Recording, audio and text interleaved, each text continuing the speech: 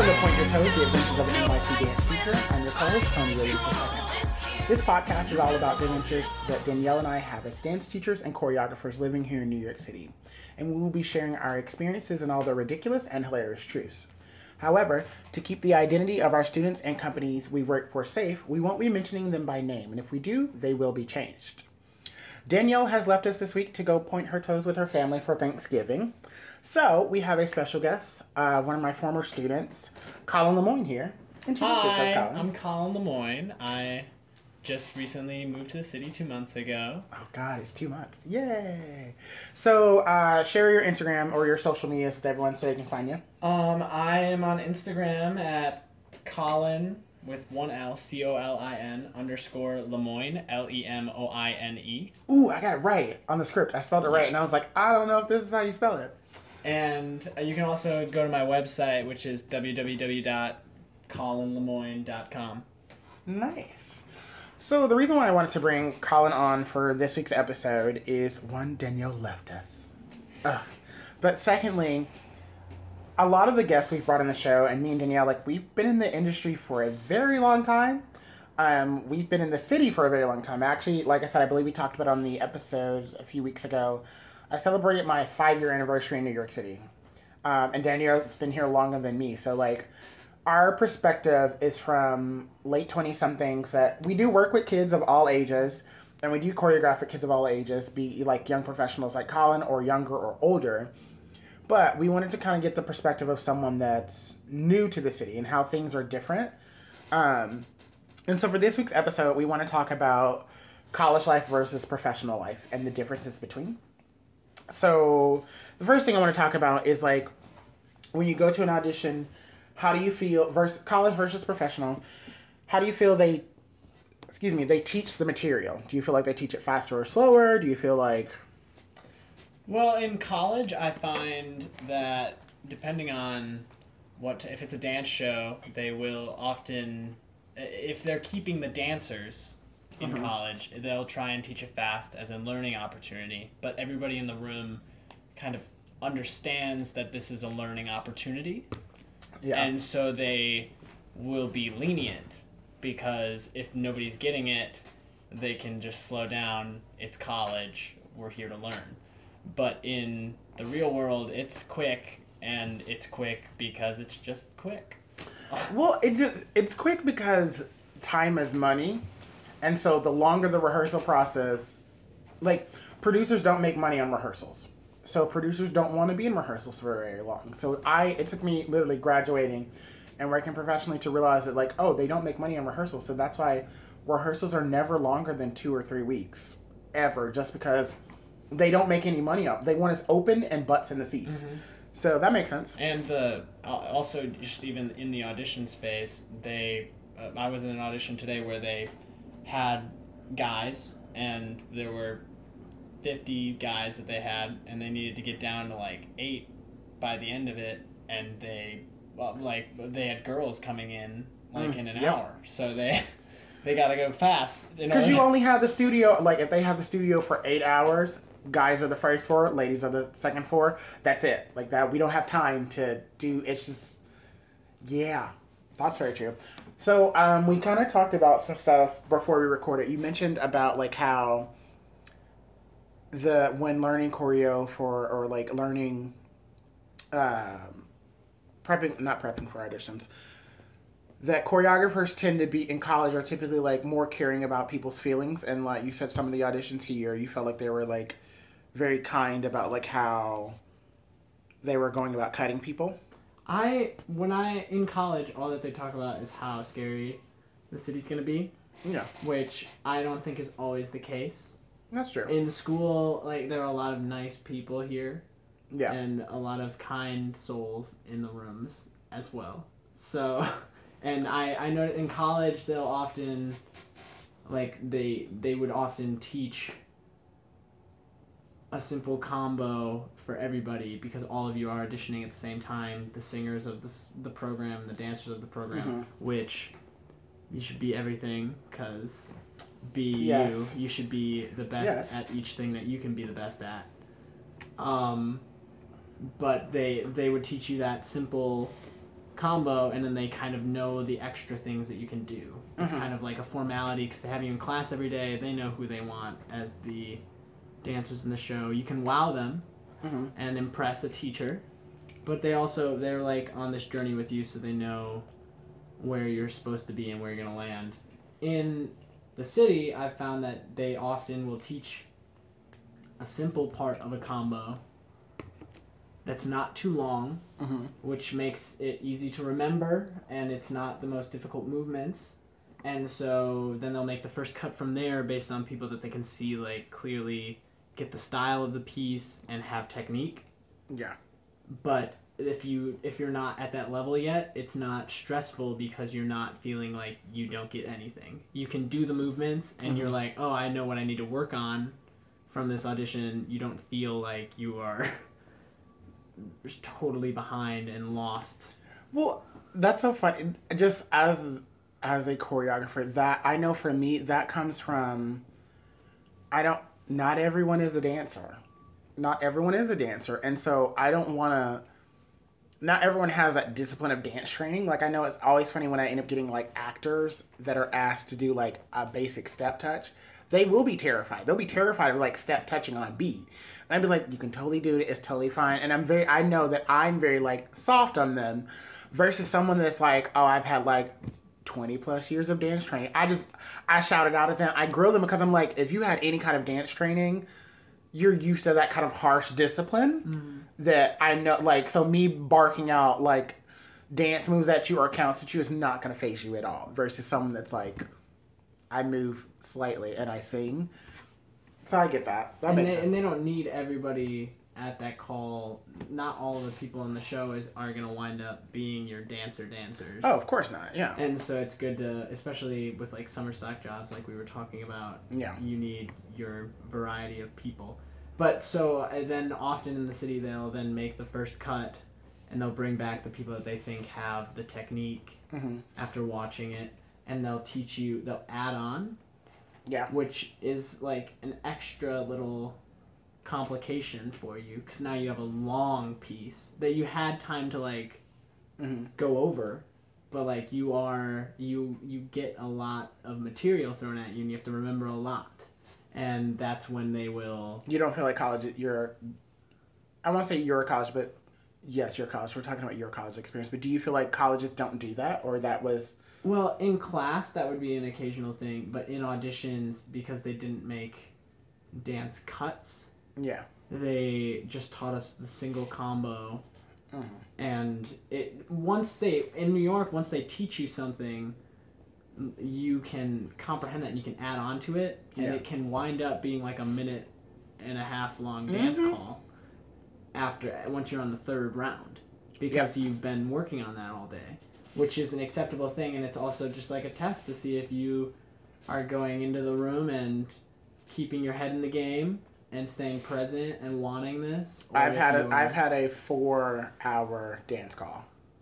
They made 6 cuts. 6? No, it might have been 4. 4 or 6. I can't remember. Because there was like 1 or 2 like really small cuts. It was like just one. The minute we started doing like more technical stuff, they were like, "Yeah, you're not capable." So they just kind of like cut 2 or 3 people that were not keeping up in the learning of it. So like dance calls in the city get long. Yeah, they get long. I went to one 3 years ago in the city where they had. It was from 9 to 6. I was there, and they taught us 4 dances. They taught the guys 4 dances by like 1, and then the girls were still doing some stuff, and so we were told to come back at like 2:30 or 3. And then we thought we were just going to sing, but they were like, oh, there's a new person in the room. We're just going to do all 4 in a row. Yep. And it was like... that's basically what happened to us, too. What is going on? Well, because the first 3 combos we learned were, like, basic music theater jazz, but, like, hard technique-wise. But then, like, the 4th combo was tap. So that's what happened to us is that, like, another person came into the room there. It's like... He just wants to see everything. I know we were going to tap in the afternoon, but, like, let's just see everything. And it's, like, great. So after, like, learning a tap combo, my feet are dying. I had to put sneakers back on and like go through all like cool. That's what I want. And the girls are in heels because they've intermixed us. It was guys and girls. So the girls are in heels doing this combo too and like bouncing back and forth between tap shoes and heels. And I'm just like, they hate us all. Yeah, but you also like, good segue. Talking about cuts in general. Cuts don't like, I kind of forgot this. Cuts don't really happen in educational settings in general, really. I think that some schools are trying to like add them in classes as like a learning curve, but yeah, like if they're doing it, they're like, if we were doing this audition, we would cut you for this reason, but if you would have just done this differently, we probably would have kept you. And you're like, oh, okay, I guess that helps me somehow. But it's it's not the same as like, okay, thank you, go home. Like there's no like, you're done here. And it's not always a bad thing. Like, no. Like sometimes they just are like they're like, oh, like we know that we wanted to see them again in a week and we don't need to see more stuff from them right now. Yeah. They're like, we're sure about you at the moment. We're pretty sure we have these other 20 guys that we're not very sure about. That's often will be or they'll be, sometimes you'll get the director be like, oh, this person, we want to consider them for a lead. I was like, okay, then we can keep them around. But I've been on that side of the table where my MD wanted to keep this girl around to see her dance more. And I was like, she has a clean double pirouette, like, and she's got good alignment. I don't really need to see anything else. Like, I can cast her. Like, I don't need to drag her through the next 3 hours. No, it was like 2. The next 2 hours. I was like, I already know everything she knew, and her resume has like 5 dance shows on it already. She's good. I'm sure she can do anything. I'd like, have her come to the callbacks, and we can figure it out from there. I said, but like, we have more people to get through today. Why waste time? Mm-hmm. And the MD was like, well, how do you know? I'm just like, I've been doing this for a while. Like, like, that's the one thing I can say. Choreographers typically know very quickly who's getting it and who's not getting it. And I feel like cuts are just necessary to not waste time. At least for me. That's how I feel. Mm-hmm. But I wanted to keep talking. We mentioned before off air about how when you're doing college auditions, you know everyone that's in that room. And sometimes that can happen in the professional world too, but typically, like, what do you feel is the bigger difference between knowing the room and not knowing the room versus college? Well, I think one of the biggest things is training with the room. Okay. And that in school, I'm training with those choreographers, unless it's a guest. Yeah. I've been taking their class. I know their style. Mm-hmm. And so it's very clear what I'm going to be doing in a dance audition. It's going to be, if we're doing Edwin Drood, I've done her like cakewalk style combo in her class. So I can assume it's going to be from that vocabulary, which I know. In New York, depending on whether or not you know the choreographer, it's a very different game. So if you there are choreographers that teach class all the time, and so you can go in and you can learn their vocabulary and their style and kind of what they're looking for in their dancers in class, and then that can help you a lot in an audition. And if not, you kind of have to go in and pick up and try to connect with them as much as you can with a new choreographer, and they will either they'll all I think if you're doing your best work, they'll all notice you and appreciate it. And it's just whether or not you fit with a new choreographer sometimes. I think that's very true, because what's so funny is that like a lot of the big names don't teach classes. They'll do a master class every now and then, but like Susan Stroman ain't teaching workshops no more. Andy Blankenbuehler? Yeah. I think I'm saying his name right. Yeah. He's another one that, like, he'll randomly pop up into a master class. Like, I have seen that because I've had a few friends be like, he's teaching a master class this week, everybody go. And they're always so packed. But that's because, like, you can see someone shows that they've choreographed and be like, oh, that's kind of his style, but you want to take it for yourself. And it's one of those things of just, like, that's why the big thing now is, like, a lot of assistants to the big names, if you can get a class with them, they'll be like, this is that person's particular style. That really helps a lot. Yeah, they'll always have. You can look at the schools almost. They're less defined as I think they were if you look back on dance history, where you could be like, oh, underneath Jerome Robbins are these three people. Oh yeah. And underneath them are these two people each. But now still everybody has a mentor. I know people from and like if you are working with those bigger named choreographers, you'll be working with their mentees often because they're the assistants, or they're in the shows, or they are called in to sub for their classes. Yep. It's definitely, I think you're right. It's definitely those kind of schools of dance still exist because, like, one, you can just tell it. I don't know. Like, I just think from years of dance training and studying dance history, like, you can tell those kind of, like, veins of, like, I know a Jerry Mitchell show. Like, I know Jerry Mitchell's choreography. And that's because I did workshops with him on Hairspray years ago. And you know where Randy Skinner is. And like, you just know certain people's style. And I know when they're going off the rocker also as well. Like, so you just kind of, once you be like, oh, this is a very Jerry Mitchell. This is a very, Sergio to something. I don't want to mess up his name, but he did. He's not Rock of Ages. Memphis. He's done like other stuff. He's done plenty of stuff since then, but I'm just blanking on it now. But yeah, I definitely think those schools of thought make up a very, like, those are the things that can help you.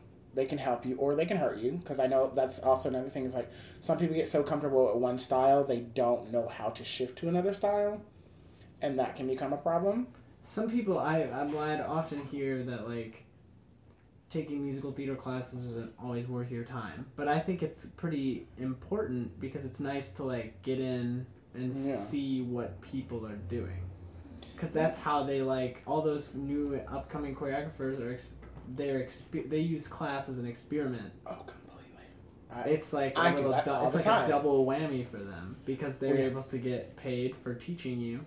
And they're able to go see, like, what if I did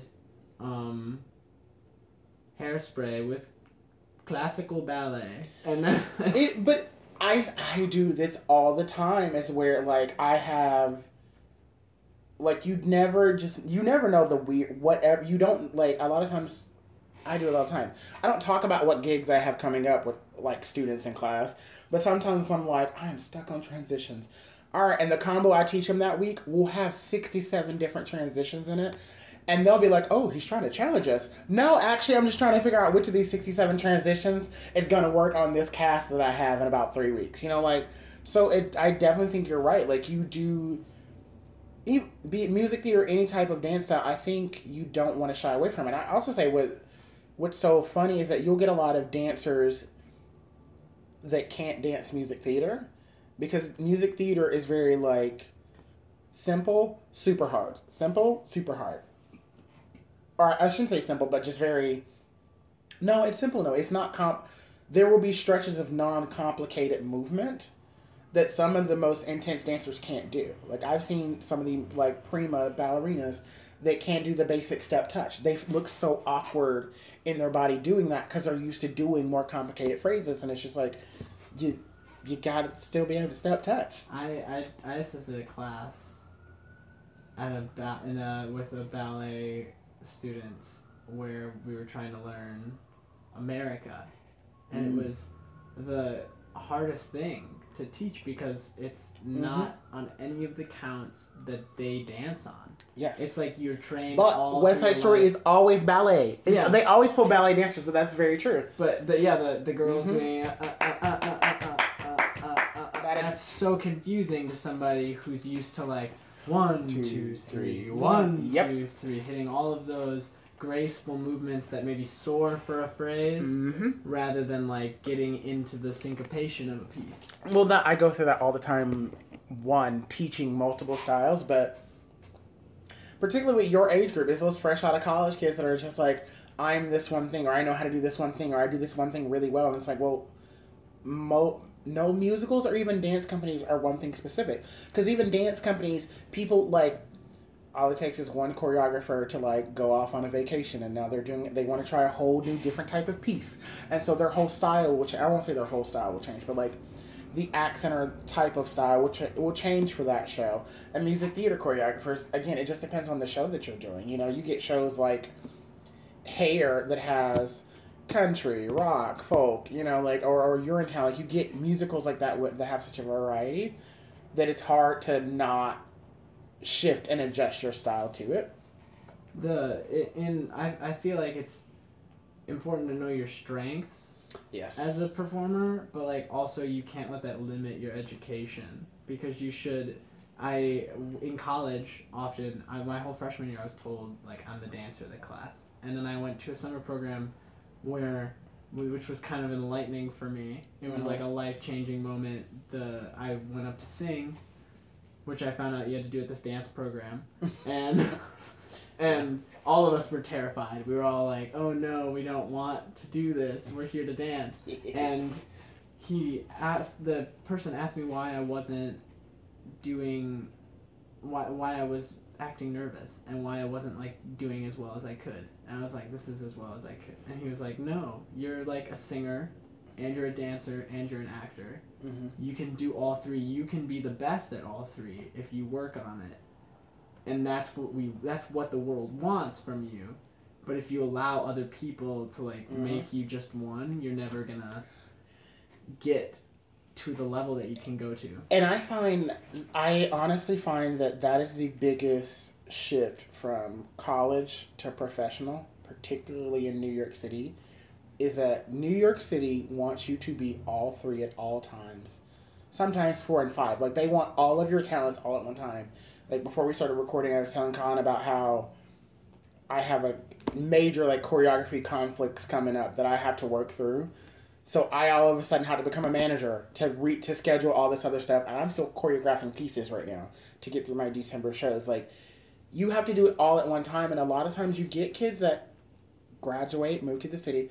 Oh, I'm a singer. Well, that's wonderful. But right now you got to kick it in the chorus for a while to get some gigs under your belt, you know? It's interesting because college kind of pushes... It's like college is kind of slightly flawed that way because the professors are all... You have your dance professors, you have your acting professors, you have your singing professors. And you're going to get close with one of those professors, and they're going to be your professor. So you almost have to try and get close with one of each section, because if I, like, my freshman year, I wasn't close with any voice teachers. But, like, the dance teacher was like, you're one of my, like... You're one of their kids. Like, you're one of theirs. Yeah, you're one of mine. And that was super helpful for me. I grew so much in dance. And then the next year I was like, I need to learn how to sing. I have been told, like, my singing is what's holding me back from job. And so I went in and I got close with a voice teacher. And that was important to me. Like, to, like, really, like, have, like, and in college... If you ask for stuff and you show the, like, motivation, they will help you out. Oh, yes, but I think that's the important thing you have to say is you gotta ask. Because I know that was my big thing is that my frustration with my college program is that we were in department housed in the School of Music. So I still have more musical training than I honestly feel is needed for a music theater performer sometimes, especially because I have no desire to write music or to be like just a singer, like release an album. That's never me. I will do a dance concert before that. But they were always very questionable when it's like, oh, why are you taking so many dance classes? And I was like, well, because one, I like dance. Two, I like dance musicals, so it made sense for me to take so many dance classes or to counter and take as many dance and theater classes as I could. And they balanced out music and dance, but like it was a lot of like angry calls with my advisor trying to plan, being like, I'm not gonna take a 6 music theater class. I'm gonna take another dance class. Well, you already have one. Yeah, no, one's not enough. I need to keep my technique up, and I'm not going to get better if I'm only singing and acting. So I think you're very right about that. You have to you have to balance it because I know, again, just New York wants all of it. Like, there are so many times where, like, you'll go to a dance call, and then the next day you'll be doing a singing call. The next day you're submitting a self-tape for a film. You know, like, it's very all of it at once. You mentioned before when we were, before we started recording about just how bold everyone is in college and how that changes when they hit the city. How bold? Yes, they often... Explain a little more what you mean. Like, I think the surefire, I'm gonna get it, I'm gonna book it, the confidence that a lot of kids have in college, they come to the city with they come here thinking they're the hot shit, and then reality sets in really hard when they get here. Everybody gets a slap in the face. Even if you've been warned and you're like preparing for the slap in the face for 4 years, you're still gonna get slapped in the face. Because the thing of it is, I think the trick is that you don't know when it's coming or how it's coming. And for some people, I do envy, because I feel like some people get here and book right away and they're solid, and then it comes like 2 years after moving to the city, or like 6 months after moving to the city. You still have that moment where it just kind of hits you. Do you think that's... I don't know. How do you feel about it? Do you feel like it's one of those things where... I think it's just because it happens to everybody, and you don't... Like, it's hard to think of that when it's happening to you, because you feel very alone when it's happening to you. Yeah. And it's like the most isolating thing. But I had the worst day of my New York experience, I think, the first day I moved in. I was Everybody feels that way. I was gonna... It just did not go at all according to plan, and I realized that you don't see people as much as you do in college, and it's so different that way, like life-wise. But that's actually something, my next little segue I want to talk about, like the difference. How difficult is it? Like, cause see, for our listeners, I graduated college and was home. I had about 4 months of downtime, and then I immediately went on tour for a children's theater. So I never, like, my transition into adulthood was I was always with a lot of young adults or young performers. So I didn't move to New York right away. I moved to New York at 25. So, like, I was good in my adulthood by the time I moved here.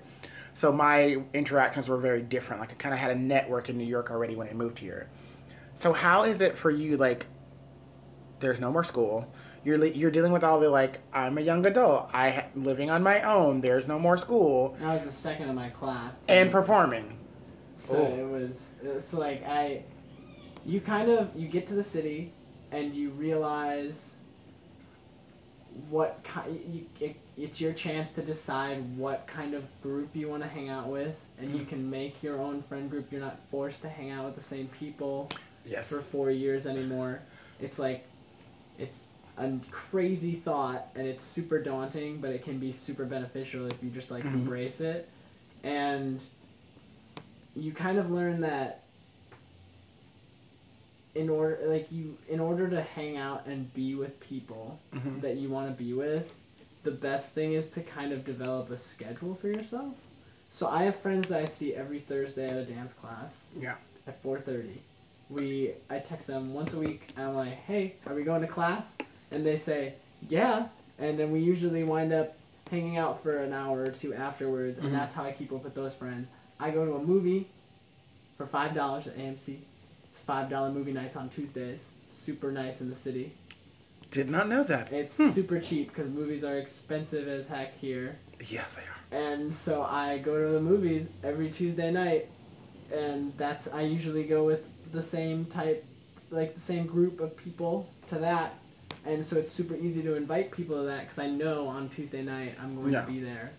Do you feel like your friend groups are like... Do you feel like your career impacts your friend groups or reaching out to friends? Because, I mean, you're like me. You've been doing this long enough that I'm sure a lot of your friends are performers, but, like, do you feel like that's ever a complication with your friend groups? It's like, I can't hang out because I do have an audition in the morning. There are some... I don't find that's a problem. I find people as performers, you have to figure out what works for you mentally. Like,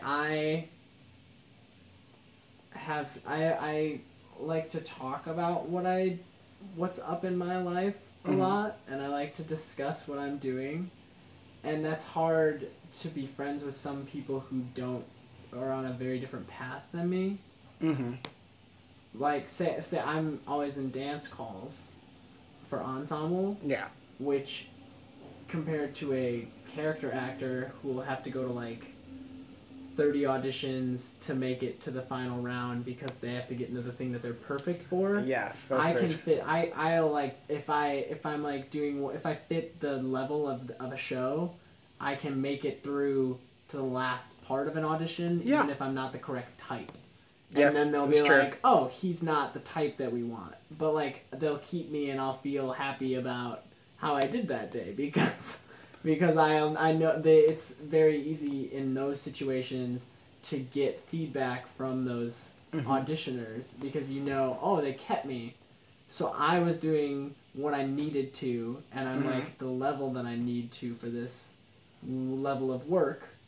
Whereas if I was going in for like a very specific role and I got turned away right away, I have no idea if I was because I sounded bad or if it was because I just don't look right for that. And just I'm the not generic no feedback. And so those people are hard to, like, I run into problems hanging out with some of my friends who don't want to hear about how my day has gone because they've had a different day. And I think I do think that is a challenge that I know. Essentially, that's how mine and Danielle started the podcast, is because out of my close friends, Danielle and I are the only ones that are like both teaching artists and performers. Mm-hmm. So like we constantly are popping in and out of both worlds. And so we do have days where like we are just dance teachers ranting about being dance teachers. And then we'll go take class, or we're auditioning for something, or we're running an audition, and it's all like performer talk. And a lot of our friends get lost on the wayside of our kind of like the ping-ponging back and forth. Because I know a lot of times I'll say I have a show, and my friends would be like, oh, how are your kids? I was like, oh no, I'm actually in a show. It's me performing. And they was like, oh, okay. And then they'll be like, I have another show. Oh, when are you performing? No, it's my kids this time. Like, it's a lot of that ping-ponging back and forth is essentially why we sat down to start this, because a lot of our friends don't get it. And Danielle's with you right away. You're like... Well, because it's the reality of, like, I know the big complication for me is that, like, depending on my day, I can teach, like, Fridays typically suck for me. I teach 6 dance classes. So I don't do anything on Friday. Friday 6 classes, Mondays 5 classes. I'm not a functioning human being when I get home after those days, because those are very, very long days. And I'm teaching alternating subject matter as well. So I don't do a lot on those days. But if I'm in a show, I'm going to teach all day, and then I have to go perform at night. Danielle totally gets that. But for me, I have friends that are only on the show schedule. So during the day, they're free. They want to go do stuff, and I'm like, no, I'm teaching. But then my teacher friends are free at night, and they're like, oh, let's go do something. It's like, no, I can't. I have rehearsal. So that complication, like, definitely can eat away at it. It doesn't... I don't think it ends friendships. You're still always friends. No, it won't end it, but it just depends on who you're close with at that time. Like, at this time of my life, I think I'm closer with other people than I was in, like, 2 years ago. I was closer with a different group because we all had the same lifestyle. And it made sense for us to be close. And now I'm closer with a different group because I have a different lifestyle. I think it's very true. But kind of segueing back into performing a little bit more, I want to talk about types. Do you feel like types are the guidelines or rules for types? Do you feel like that's more what am I trying to say? Do you feel like typecasting is more set in stone in college or in the professional world? Well, in college is an interesting thing because it's an educational opportunity. So you know that none of those professors picking the shows are like, you know what, I want to do Jesus Christ Superstar because I love Jesus Christ Superstar. They're like, I'm going to do Jesus Christ Superstar because I have a Jesus and a Judas. Yeah, that's true. Like, that's very true. They're not going to do it and then be like, oh wait, no, everybody in my school dances. Like typically it's the other way. It's like, wait, we have who and who?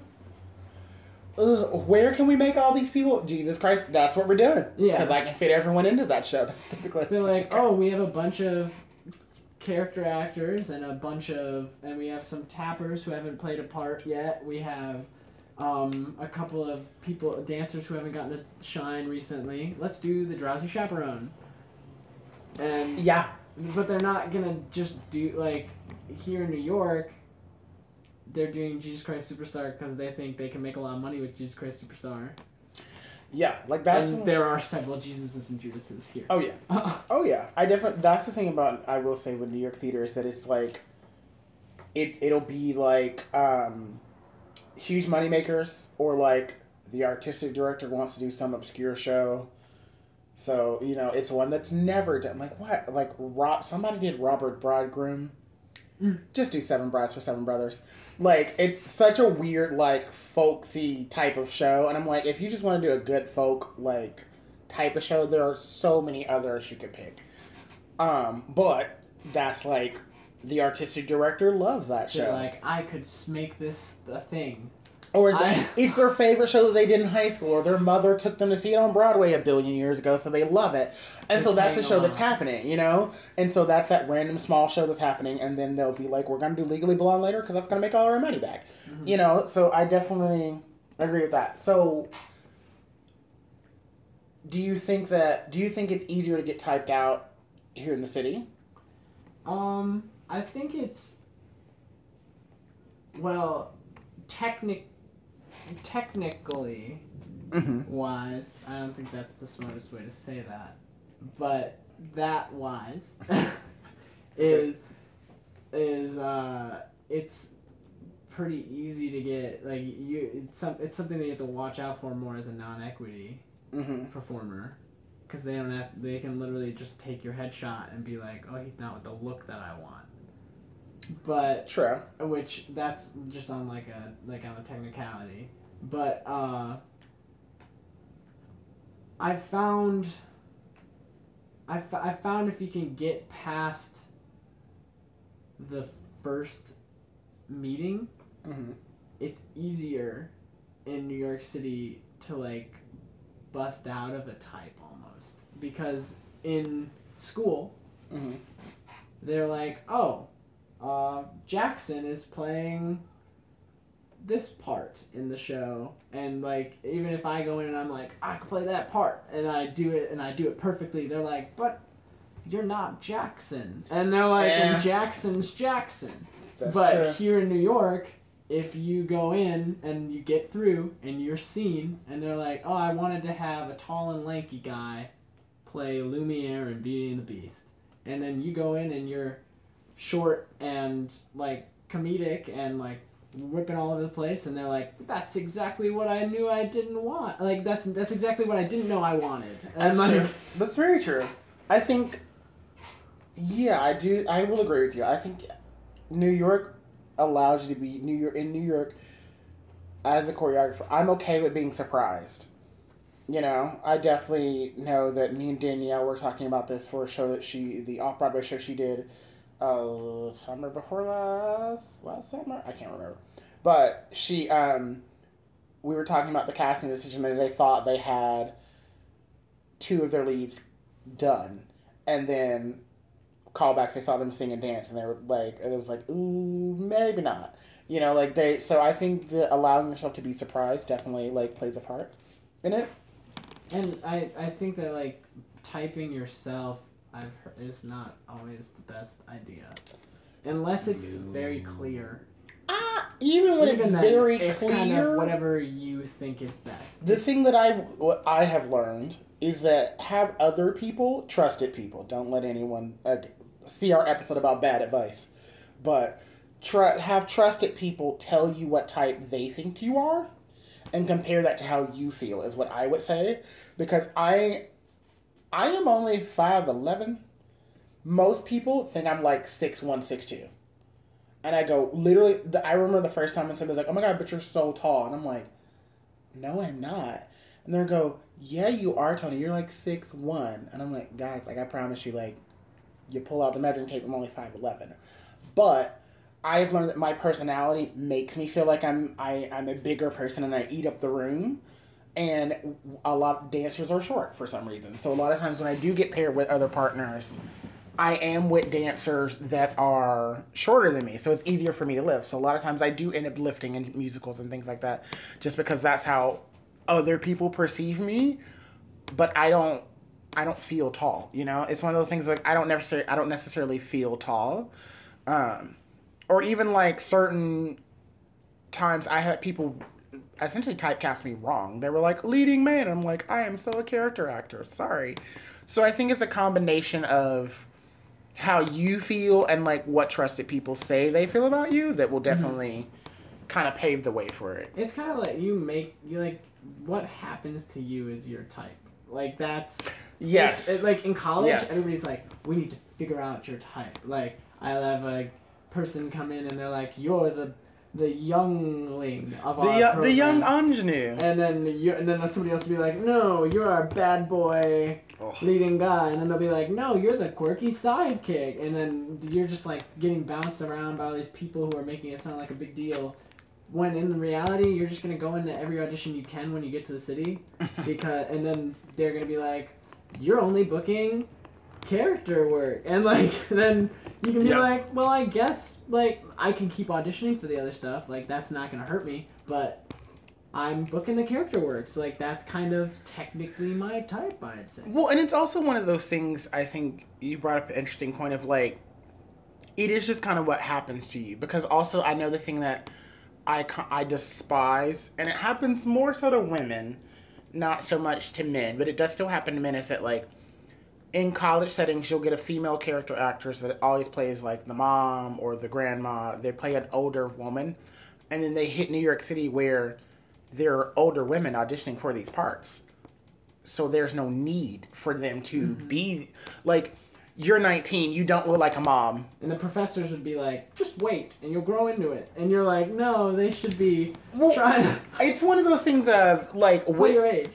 Right, you have to play your age. And I often feel like a lot of girls are done a disservice where they perform in parts that are just way too older than them, you know? And the line of, like, oh, wait, your turn, that's cool, but, like, if you don't hit your type until you're 35 and you hit the city at 19, you know, to 19 or younger, or 19 or slightly older, that's still what are you doing in that in-between time? Also, you're a different, the other girls who were the other type that you could be if you, like, go in for that stuff are gonna become the type that they're saying you should wait for. Right. But they're gonna have all the other roles underneath their belt. So I think it's definitely one of those things of, like, typing, particularly in college, has to be with a grain of salt, just because there are several roles that people in college told me I would play, and I'm like, me now at 29, I was like, yeah, no, that was stupid. There were some that were spot on, but there were one or two where I was just like, nope. Why did we waste our time? Why did you think that? Why did we waste our time? It worked well for me in college because even if I was like angsty about it, because I wanted to be treated like everybody else, that they always made me play the young guy, and now I'm in the city and I'm one of the younger guys. You are the young guy, yeah. So yep. I know how to play the young guy. That's fair. And then I'll continue learning as I grow how to play the older guy. And it's one of those things of like, I think I've mentioned on the show before, an NYU professor that did a workshop with me at my school in college, Judy Blazer. She was like, Judy was like, I played a high school kid until I was like in my 40s, and then she's like, I finally got wrinkles, and I was like, yeah, I can be an adult now, because like she is short and looks so young. She was like, you never like, I would try to go in for older parts, but she's like, I looked like a kid. She's like, so it just never worked for me to be older, you know. So she's like, I had to accommodate to my type, you know. But that being said, let's move right along to I'm Sorry What. And this segment is all about the funny, awkward, or ridiculous moments that we have as teachers and choreographers living here in the city. Do you have an I'm Sorry What for us this time around? I have one from my past as a performer. Yeah, go for it. I was doing a show back in the day where there was a guest artist, and I was on stage specifically to catch the guest artist when they did a fainting bit. Mm-hmm. and the guest artist didn't have a lot of time to get to know us. And Sounds about right. And so this scene had been a little wonky every day. It was always like something was different about the fall. And we realized, the day that the funny thing happened, she fell like 10 seconds early. It was so early, I had to run and like slide in and catch her. She caught herself a little bit, and it was super stressful. Everybody on stage almost like shouted out in her. There was a character that almost broke character to go catch her himself. Oh, wow. And it turns out that every single performance, the guest artist was trying to figure out how to do it a little better, and so she'd tell somebody that looks not really like me, Aww. but that she figures that was me, her new plan for the day. And every day he'd say, okay. That guy's an asshole. That's what he is. Super nice guy. Love him. He's funny. But he'd say, okay. And so that day she said, I'm going to fall right away today. And he said, sounds good. That's and just I was already on stage. Oh. Well, it was I was That's so messed stressed. I like ran. But we That's saved messed her. I mean, that's good that she like didn't hit the floor, but that's also like, he should have been like, I'm not the person you should tell. Like, it's not me. He could have did something. That's not fair. He's smiling at me too from off stage. Oh, of course, because I'm sure it was hilarious, because like, he doesn't care. He's not going to get yelled at by the stage manager. He had nothing to do with it, so there's no tie back to him. There you go. He was not connected. He wasn't even on the stage. That's so messed up.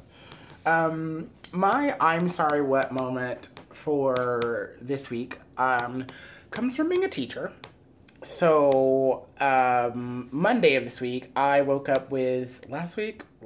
I don't know when this episode's airing, so it happened. I woke up with a horrendous headache. And I, like, took medicine and then was like, cool, I need to go, like, I have 2 hip-hop classes I have to get through. You can do it. I get to work, and my first class is, like, they're all 9th and 10th graders, so they're super quiet. They were great. Like, I was able to get through class and be fine. Like, I even started, like, a new combo that I, like, pre-planned to start teaching them. Then I get to my second class, was just juniors and seniors, and I'm, like, my head is, like, throbbing at this point. I'm like, there's no way I can get through this, like... I just need to, like, sit, do nothing. They'll have a free day. Mind you, as a dance teacher, I do not believe in free days. Like, it's wasted time on a very tight schedule. And again, shows are in December. So, I go, it's a free day. I'm going to play a little music, but, like, sit with yourselves, keep it down. Tell me why that is the day that my assistant principal decides to walk into the room. And so she walks into the room, she goes... Why is no one dancing? Why are there no desks or chairs? Nothing is moved. And she's like going on this whole rant. And my head is killing me as I'm sitting at the teacher desk. So the whole time she's screaming, my like head is like flashing. And I'm like, oh, great. So not only as like I'm about to die over here, I'm about to get into so much trouble. But all my students know this. I told them, I said, I don't feel good. Like, we're just relaxing today. I tell you what, I just finished the edit for them. So we checked the edit and then they were sitting down. So she finishes, like, this 5-minute, like, monologue of being, like, all the things that are wrong with this room right now. And then the kids are like, but he doesn't feel good. And she turns around to me, who's, like, about to break down crying because I just don't feel good. Sorry. It was either, like, they do nothing or I call out of work. And so she sees, like, how grossly I look. She's like, oh, I'm so sorry. Don't worry about it. And just walks out the room. And I'm like, you were just, like, ripping me apart, essentially, for not teaching. So, yeah, we've talked about this before on the show. Being a teacher and being sick does not always work out very well. But let's move right along to our class shout-outs. I can start with my shout-out this week. I had the chance to take a class with the Civilians here in New York City. And Civilians is a theater company. So I've been doing a lot of music theater lately. And I got to work with the Civilians, and they do interview-based theater or divisive theater, where they interview people, collect their stories, and turn it into a piece. Shows like A Chorus Line are built that way. The Civilians themselves recently did Gone Missing this past summer.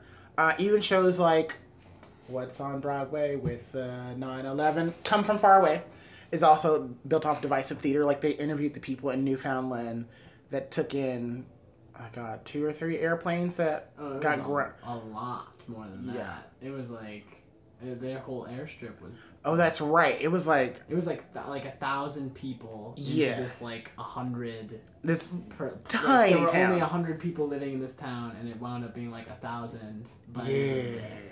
So essentially when they started grounding planes after 9/11, all these people ended up stranded in Newfoundland. And so they interviewed people there, and they created the show Come From Far Away. So that type of theater and that type of work, I literally did that workshop yesterday with him.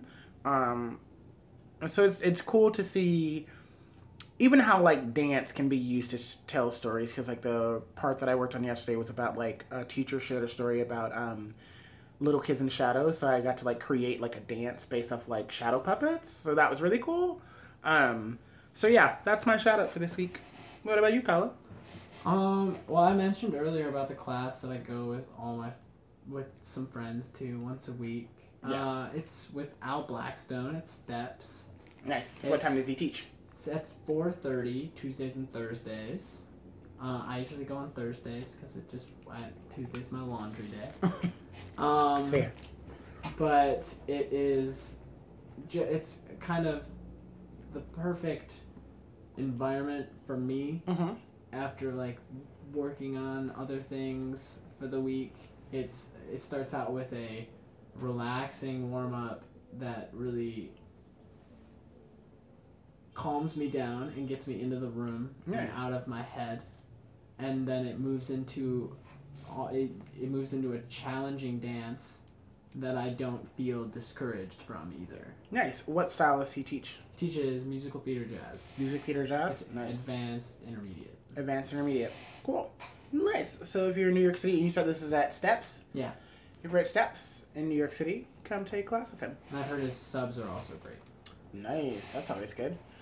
Well, that's it for this episode. The curtain has closed, but we hope that you will join us next week and every week after that. We want to say a special thank you to our listeners. Our numbers keep growing, and that's all thanks to you guys. We actually recently busted over 2,000 listeners, and our monthly total has increased every month since we started this whole shebang. So we definitely want to say a thank you to you guys. Episodes come out every Tuesday. You can find us on iTunes, Podbean, Spotify, iHeartRadio, and Google Play Music. And you can comment, and subscribe on iTunes, Spotify, and Google Play Music.